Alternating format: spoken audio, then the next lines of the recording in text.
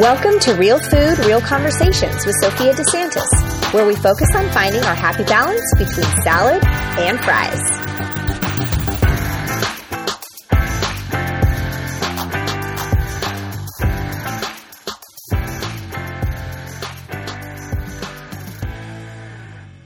Hi, everybody. Welcome to episode 12 of Real Food, Real Conversations. And I'm super excited about this episode because I have my friend Katie here from Undefining Motherhood, and I'm really excited. Can you introduce yourself? Thank you for having me. My name is Katie Huey Harrison, and I am the owner of Undefining Motherhood, which is an educational and advocacy blog for women at all stages of the childbearing and child-rearing processes. And food has been definitely a big struggle for me my whole life, and so I'm super excited to get to talk with Sophia about it today. And Katie and I met through a business group and connected because I have also been through all the stages of conceiving. I feel like I've been through it all: miscarriage, just many, many, many years of fertility, feeling like a pincushion, pretty much having every instrument inside of you that you could possibly have at one time. I know all of those instruments. I've had them in me as well. Yes. And so we talk a lot about that, about infancy and miscarriage and of trying to conceive, but go all the way through parenting, mostly through the toddler years up to about 5 years old. And then I have a 3-year-old. So as he gets older, that will get older as well.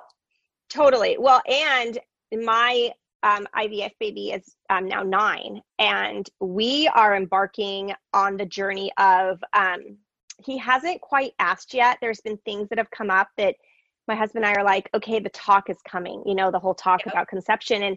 And I mean, I have saved all of his photos from the time he was an embryo.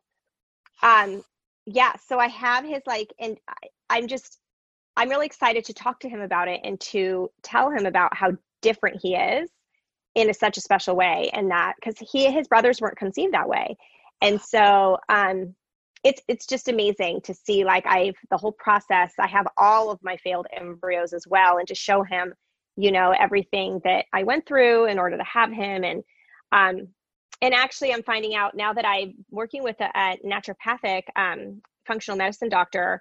One of the things she works with me on, and she's actually going to be on this podcast, but she works with me on something called NET, which is neuroemotional therapy. And it's about just the emotions inside of you that a lot of them cause physical symptoms. And she brings up and has brought up from time to time, and she believes that deep inside of me, I do have a lot of emotion left with the process of conceiving that I went through. I don't see how you cannot. I mean, it becomes such a part of your so long that it's buried in there somewhere. Well, and I consider myself and that's my question, I consider myself having gone through it in a very positive way. My husband and I grew stronger through it. As hard as it was, I still put a smile on my face. I was teaching at the time.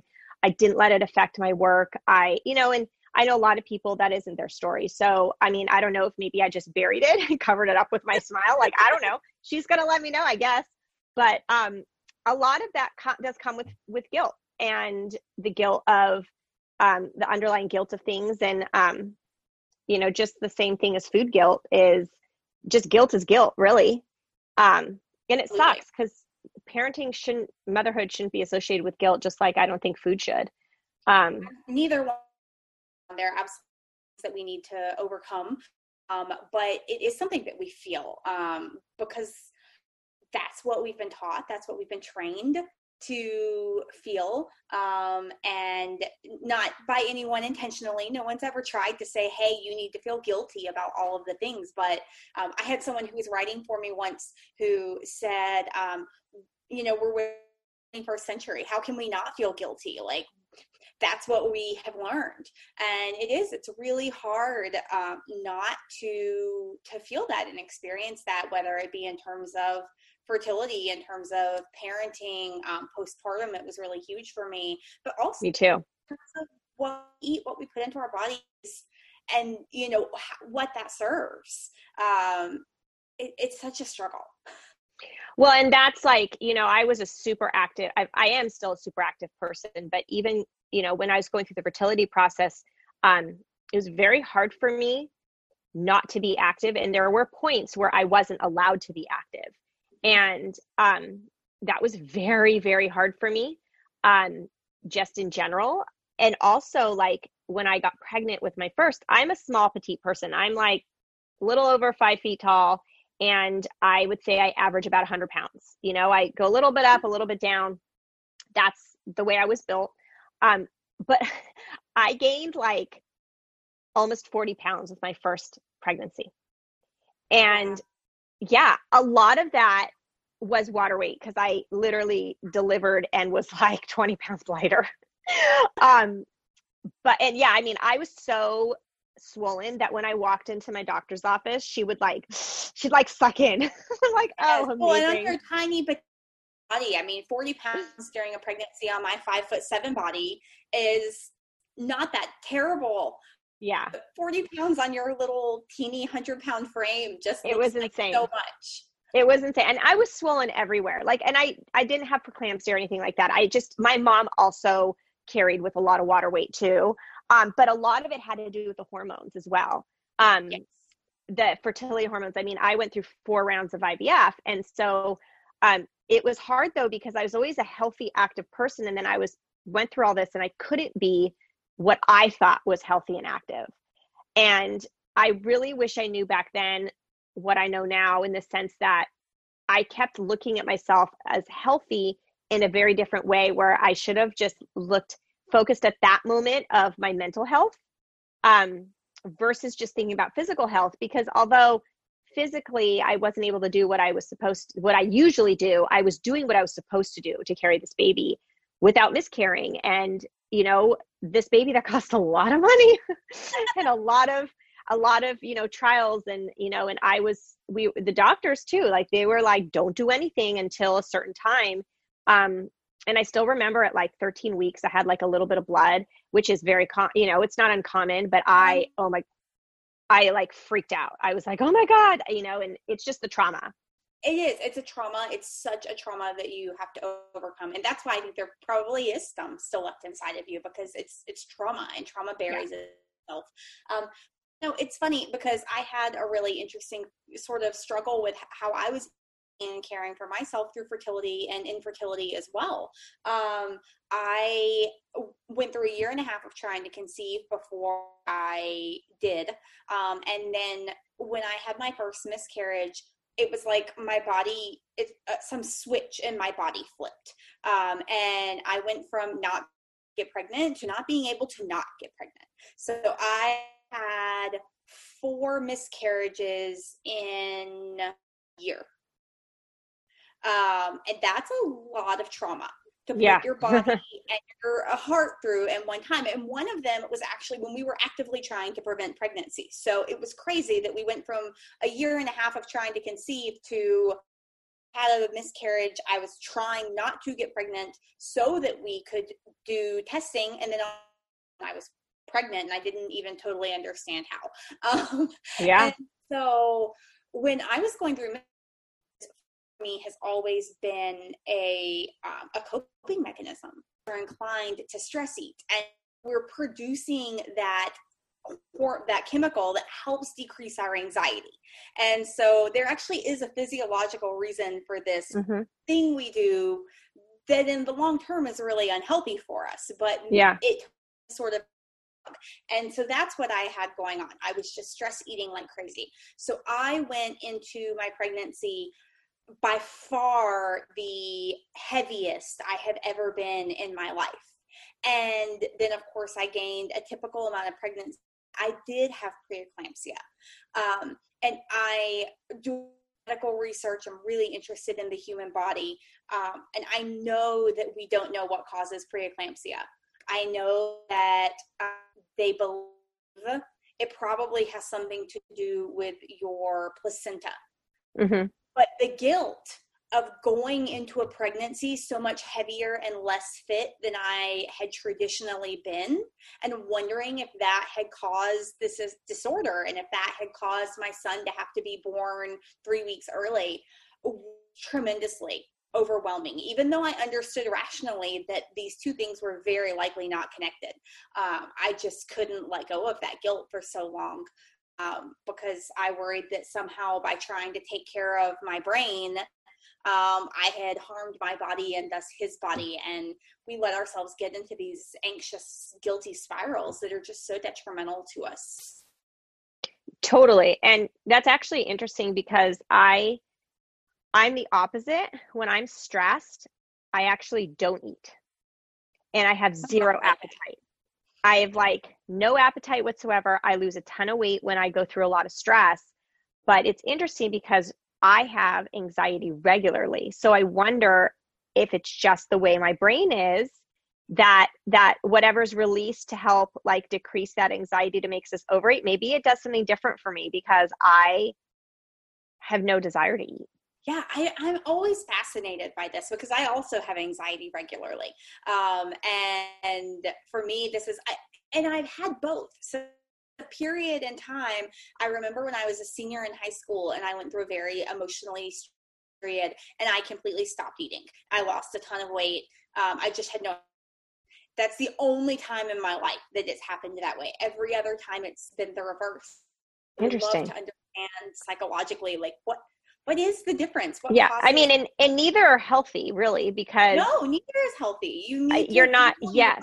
Well, and when you don't eat, especially, you're not giving your body the fuel it needs to heal itself and to stay strong and overcome. And so it's almost like, it's definitely not healthy.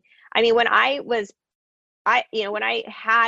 pregnant with my first, I had major, what's it called? There's a name for it where you're sick, but I had the actual condition. My sister has the condition like way worse than me. Hyperemesis gravidarum? Yes. Yes. And it gets worse with every pregnancy. My sister got to the point with her second that she had to be on a Zofran pump for 6 months. Yes. It was awful. So I was on Zofran my entire pregnancy. I never could go off of it. And the only thing I could eat when I was newly pregnant, the only thing I would eat, I'm not even kidding you, was those King's Hawaiian rolls with a slice of Swiss cheese in the middle. So my husband would come home from the grocery store with like pallets of them. Because you know how they come in a pallet? Yes, it actually sounds delicious right now. Yeah. He came home in like a pallet of like 5 and then like multiple packs of Swiss cheese. And it had to be Swiss, nothing else. And then I would make these little sandwiches with it just in the middle. I wanted it room temperature. And then I would take them to school. And when I was teaching, like the kids knew like certain times of the day, I'd take out my little sandwich, I'd eat it at my desk. And that's like nothing else really sounded good. And it just was a hard time for me. The guilt of why can't I eat anything else? Like everything else makes me sick. Am I doing, is this right for what I'm doing? And, and then I'm gaining all this weight that I'm not used to. And then I got pregnant very quickly after my first. I got pregnant with my second, not on purpose, but it just happened. They're 15 months apart. So I was like 3 months postpartum. But what's interesting is that my body just did its thing. Like that's the thing, is like, you're kind of, not to say that you can't change your body, but I feel like you're giving these parameters of this range of which in your body is capable of becoming. And, for me, like with my first pregnancy with all the hormones and I gained all this weight and whatever, with my second pregnancy, even though it was only 3 months postpartum, I was definitely like, wasn't back to where I used to be. I mean, but I'd lost a lot of weight just in delivery because it was a lot of water that came out and I kind of deflated a little bit. But my second pregnancy, I was doing this thing called stroller strides. And I don't know if you have it in your area, but that became my family. And I still have a very close group of girlfriends that we're still very good friends from way back when. But I was much more active and it wasn't a fertility baby. So I stayed active. I did my normal thing. And I was a basketball. Like I had only gained maybe 20 pounds with my second. Yeah. So it was definitely like a huge difference. And then with my second, all I craved was, I couldn't, this is when our like, reducing meat journey like started is, I couldn't stand the smell of meat. I couldn't stand the taste of meat. I couldn't, yes, I remember going to a fancy restaurant with my husband and I ordered this short rib pasta and I took one bite and I looked at him and I'm like, I can't eat this. I'm going to barf. And he's like, it's like $40. Like you're eating. I'm like, no, I'm not. And he happened to order a vegetarian pasta because we did a lot of, veggies and whatever. And I'm like, guess we're switching. And so he had to eat my pasta and I got to eat his pasta. But all I craved with my second was fruits and vegetables. Like I craved that, like just craved it. And that's all I wanted. I wasn't big on breads and whatever. It was mostly fruit and veggies. But it was interesting because both were very healthy. My second actually was 8'2". Wow. Yeah. Was 8 pounds, 2 ounces. And my first was only 6'13". Mm-hmm. So it's interesting, like, just seeing the differences. The differences, you were able to nourish the second one. And, I hate saying it that way because I know I have a couple of dear friends who have gone through severe HG, who have to have IV ports put in just to get fluids, can't keep anything down, and they struggle with guilt. And, I certainly want anyone who hears this to know that it's not your fault and you're doing what you baby, and these babies turn out fine. Somehow miraculously they get nutrients and they're okay. Your poor body is suffering. Yeah. But I do, because the baby takes everything it needs. Like that's what my doctor told me. My doctor's like, it doesn't matter. The baby's taking what it needs. But then like, there's, once you have this baby, like there's all this guilt with like, how did I eat? How do I eat now? Like there's so much behind it. Absolutely. Absolutely. So I'm Southern. So this is going to sound really funny to people who are not Southern because it's probably not a food that they hear of very often. But when I was pregnant with Jack, all I wanted was boiled peanuts. Oh my gosh, that's so funny. If I couldn't find the street stand, and I live in Atlanta, so there aren't a whole lot of street stands here. So people who don't know, South, we love peanuts, and you usually buy them from a stand in the middle of nowhere on the side of the road that quite possibly cooked them in a trash can. Not a trash can that's ever been used for trash, but a trash can. And so I used my Instant Pot and would just make boiled peanuts in the Instant Pot. And then I was born and I started worrying about things like peanut allergy, because we worry about everything as new moms. I was like, oh my God, what if I ate too many peanuts? And I had so many peanuts, and you actually was afraid. I told someone who was trained in first aid with infants, and I was also trained, to give him peanut butter when old enough at some point without me knowing, and then tell me it went fine or rush him to me for resuscitation. And so it was a caregiver had helping me, and she came out onto my back porch and she said, good news, he does fine with peanuts, because I had become so paranoid. I couldn't even let him try it based on nothing. There's no data that says eat peanuts during pregnancy and your kid is more likely to have a peanut allergy. Well, just no. In our heads. Actually, my dad is an immunologist, allergy and immunology, and he actually, when I had my first, the whole back then it was, you don't give your kid nuts until they're over 1. And that was like, that was the trend back then. And my dad looked at me and he said, you're giving your son peanuts starting at like 6 months when he's eating like solid food, because he believes that when you don't expose to the allergen, that's when you can more likely to trigger an allergy. Whereas if you slowly expose them, they build their antihistamines against it. And that really helps. And if you look at now that some of the things that they're doing with kids with allergies is that's what they're doing, is they're starting to expose them. So I gave my kids peanut butter and nuts in general from the time they were little, just because of the guidance of my dad. But it just goes back to that whole thing with guilt with food. And it's like now, especially like for us, like we, when my second was born, that year is when we started changing our diet for my husband's health.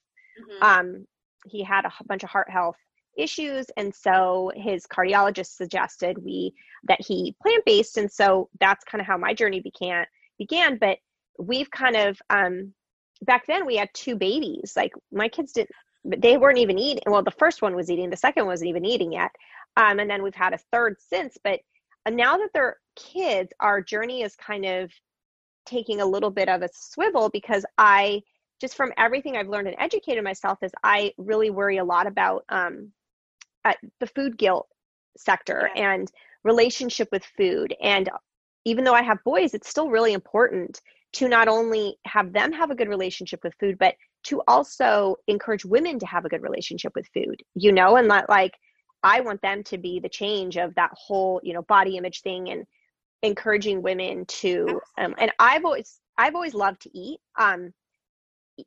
People have always been surprised at how much I can eat, but I've never, like, even going through high school with like seeing friends that are dieting. And I remember dabbling in it with a friend. She said, "Oh, let's do this diet together." And I remember lasting like a day or two and going, "This is ridiculous. Like, I'm hungry." Like but I had a mom who, ate, and she ate healthily, and she did do some she did like Weight Watchers, in the sense that she tracked what she ate so she didn't overeat, but she was never like a yo-yo dieter.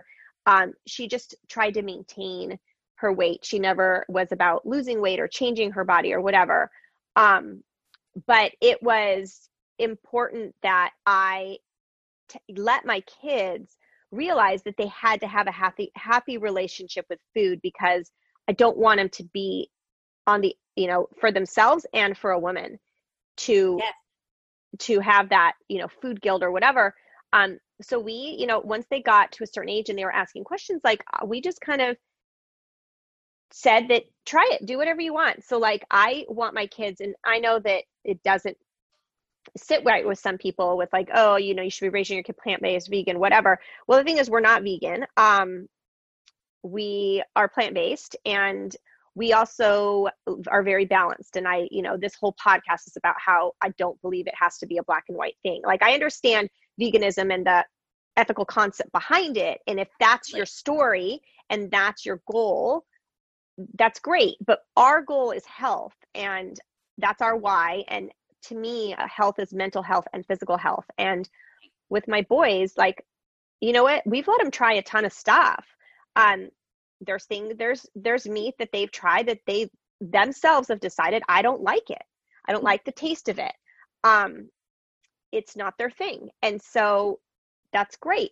They know this now. Like, it's not this taboo thing. And we talk to them about why we eat our certain way. And we talk to them about eating, a way to help your body feel better, but also remembering that it's okay to eat that bowl of ice cream. It's okay to eat those cookies, because sometimes that's what our body wants and craves, and it's nourishing your mind. It's nourishing your mind in a different way. And it's really important to do that. It's really important to do both. I think it's important that our children learn to listen to their own bodily cues when it comes to food. Yes. And to exercise as well. And it's something I really struggle with right now, because I have an almost 3-year-old. By the time this podcast comes out, he'll be 3. And he is one of those children who can just not eat. He doesn't care about eating. And so getting him to sit down at the table, which is very important to me, and eat is so incredibly difficult. And so we're always battling. What do we do? Him to taste different foods. I want him to try all of the foods. I want him to eat, but I don't want to force food on him, because I want him to know how to listen to his body and say, I'm full, I'm not hungry, I don't need a meal right now, or no, I don't want that thing. And it is such a hard thing to balance, and that's not something. I was fortunate not to have parents who forced me to eat growing up.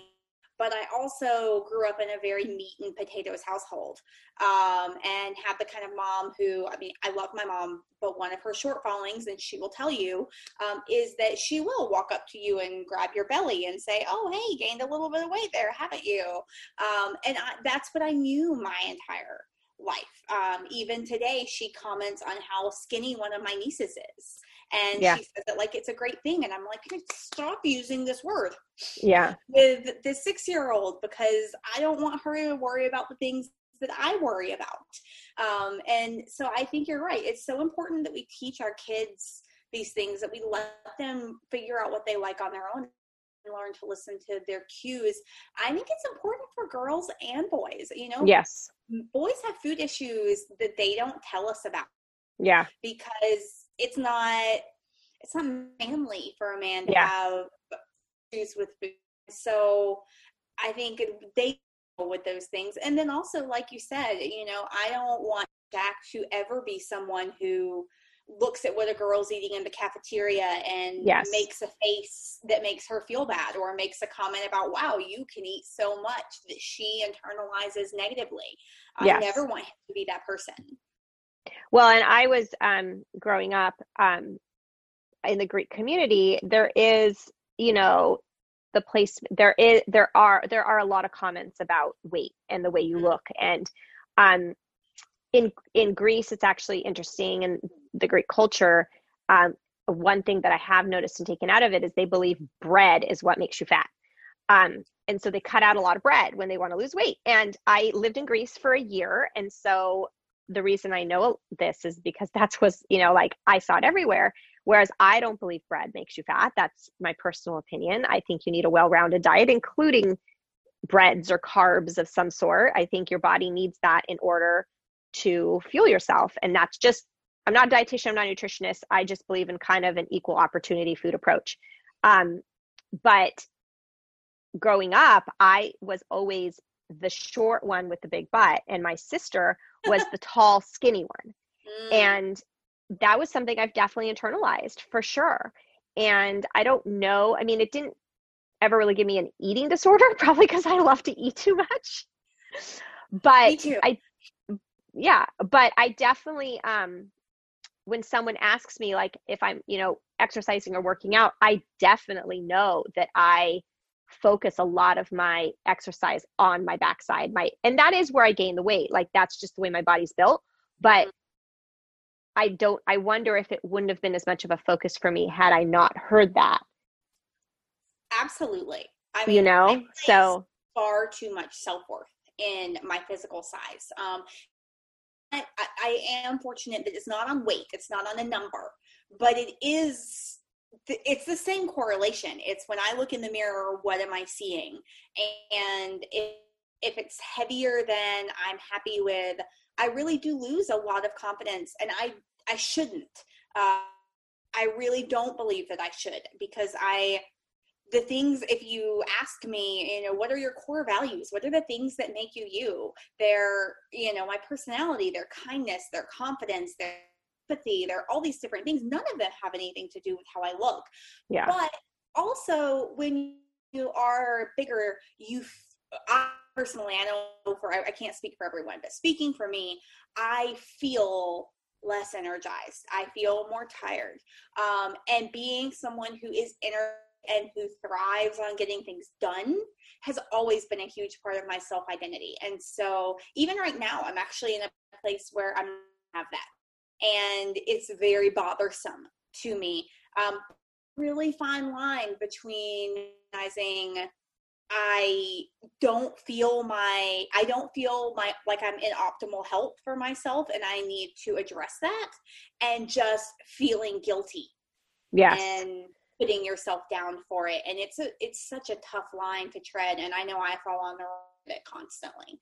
It 100% is. And one thing I've actually learned this last year and a half, I've really taken up, you know, I've talked about this in a different episode, but I went through menopause early, and I'm now in postmenopause. And part of that was a real peak in my anxiety and my issues with anxiety, where I had to go on medication for a short time and then came off of it just because of the way it made me feel after its initial support that I needed, because my body just went absolutely wacky. Like, I went from perimenopause to postmenopause in probably a period of 6 months. Oh, wow.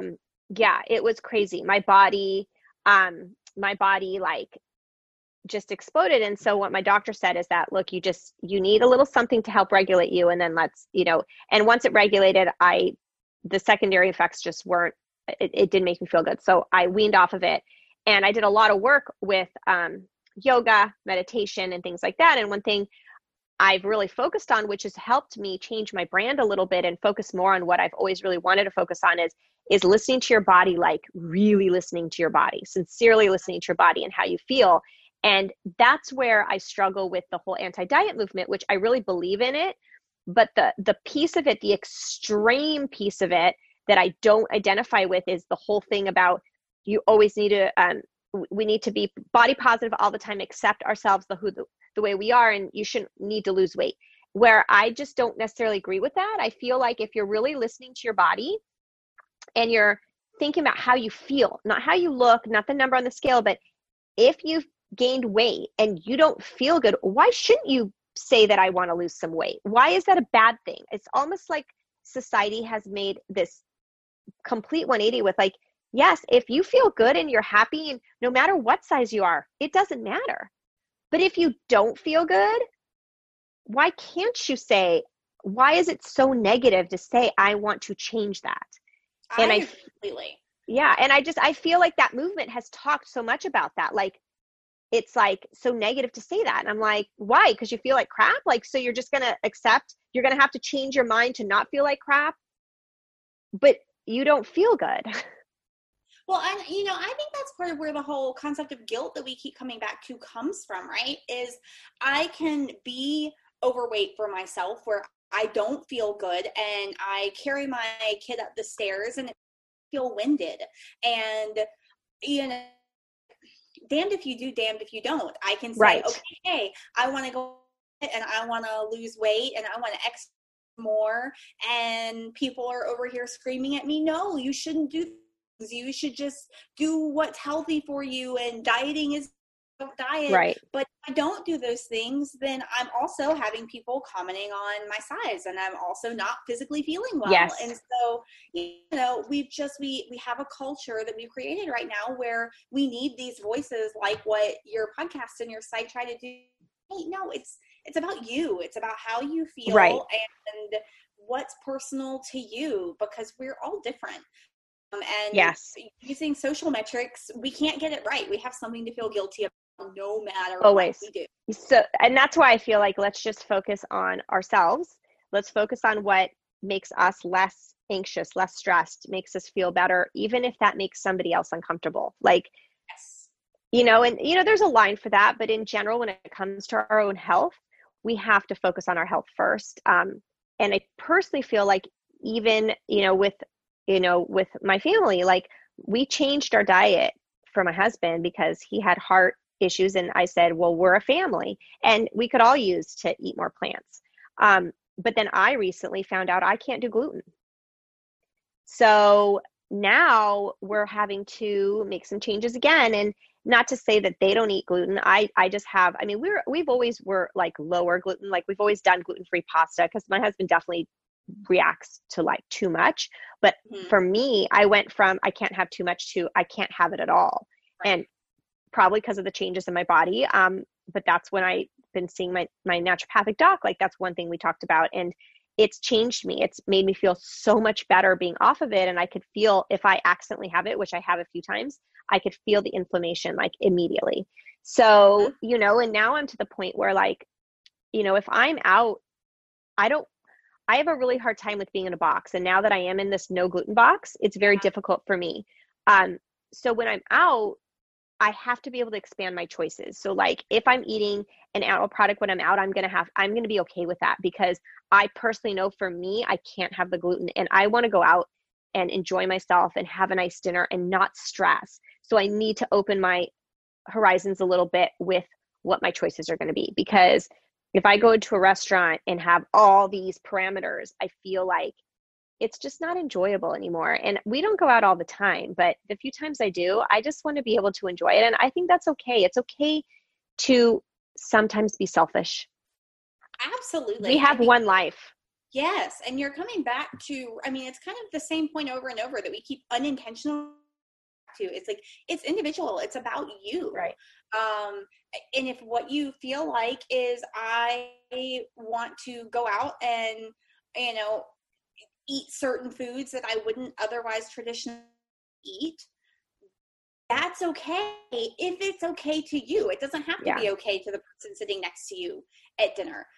Right. You know, one of my best friends is vegan, and I am not. I eat literally everything. And so now to eat together is interesting. To make sure she has really options depending on where we are in the Yeah. world. We tend to have to do a little more research and find Right. good restaurants for her, and that's great because that's her choice. But if Mm-hmm. one day, you know, but if you were there and you were eating with us and you said, hey, I'm typically plant-based, but because of, you know, whatever, for whatever reason, I'm choosing to add an animal product today while I'm eating animal product anyway. We all get to do those things because it's what works for each individual and for their Right. bodies and for their styles. And that's why I believe it's a fluid spectrum. And I think that you have to do what works. And you know, it's one thing if you're always making selfish choices and you're never thinking of others, but holy moly, my entire brand is about spreading plants and showing how amazing food can be from plants. And it's what I do, and what's what I enjoy. And I feel best eating mostly plants. And that's the thing. But emotionally, I also need to be okay with that part of my body. And I know that with myself, like, I do have anxiety, and I want to be able to go out to eat, and I want to have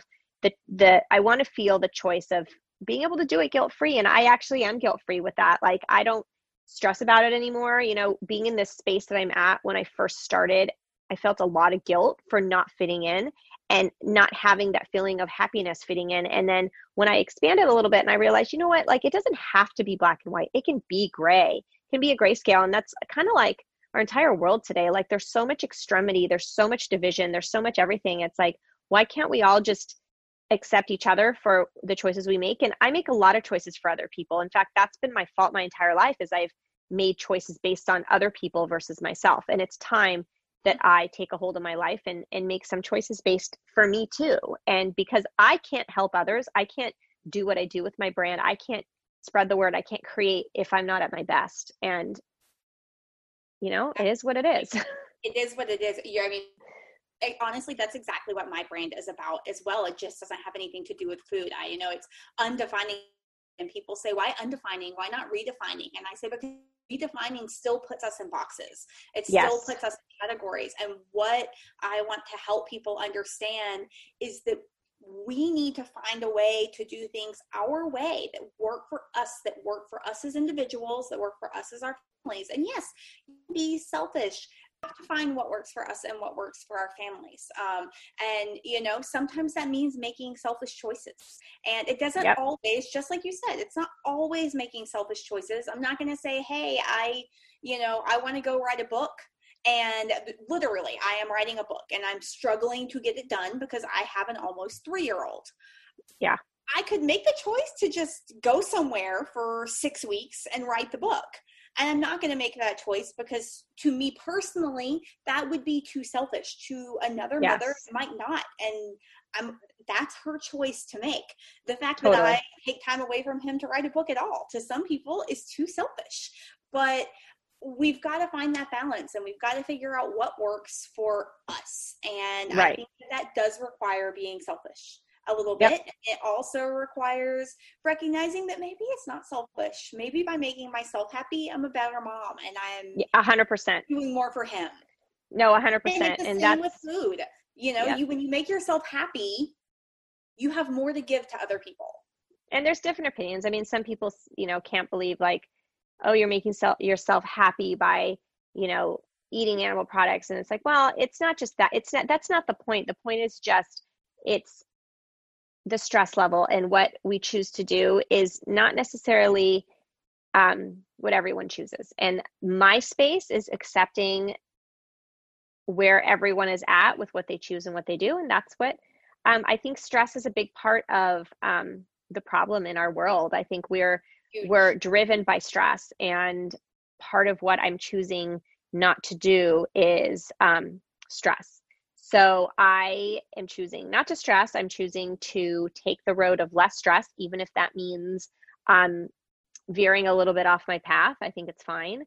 And I'm happy that you were able to like shed light on that too, as far as like motherhood goes, and how so people can see that it's affecting most of our, most of us. Like some of us are outliers and they can do the extremes because they're so passionate about it. It doesn't stress them out. But most of us are in this middle place where stress is a big thing. And I personally, I'm trying to spread the word to not stress. But thank you so much for being here. And part of actually the next episode, what I'm going to talk about is the stress of meal planning, talking about stress. And one other thing in life that is so much out there, and people put such pressure on you have to be prepped, you have to be planned, you have to follow this. And I'm trying to unravel that and make it the same way, make it balanced, make it easier, make it less stressful, and really just trimming away the extra things and just getting down to the basics of why you want to plan, what you want to plan. That. I can't wait to listen. Thanks so much for being on, Katie. Thank you so much for having me, Sophia. This was wonderful. And listen in next time so you can hear more about how I'm going to make meal planning less stressful.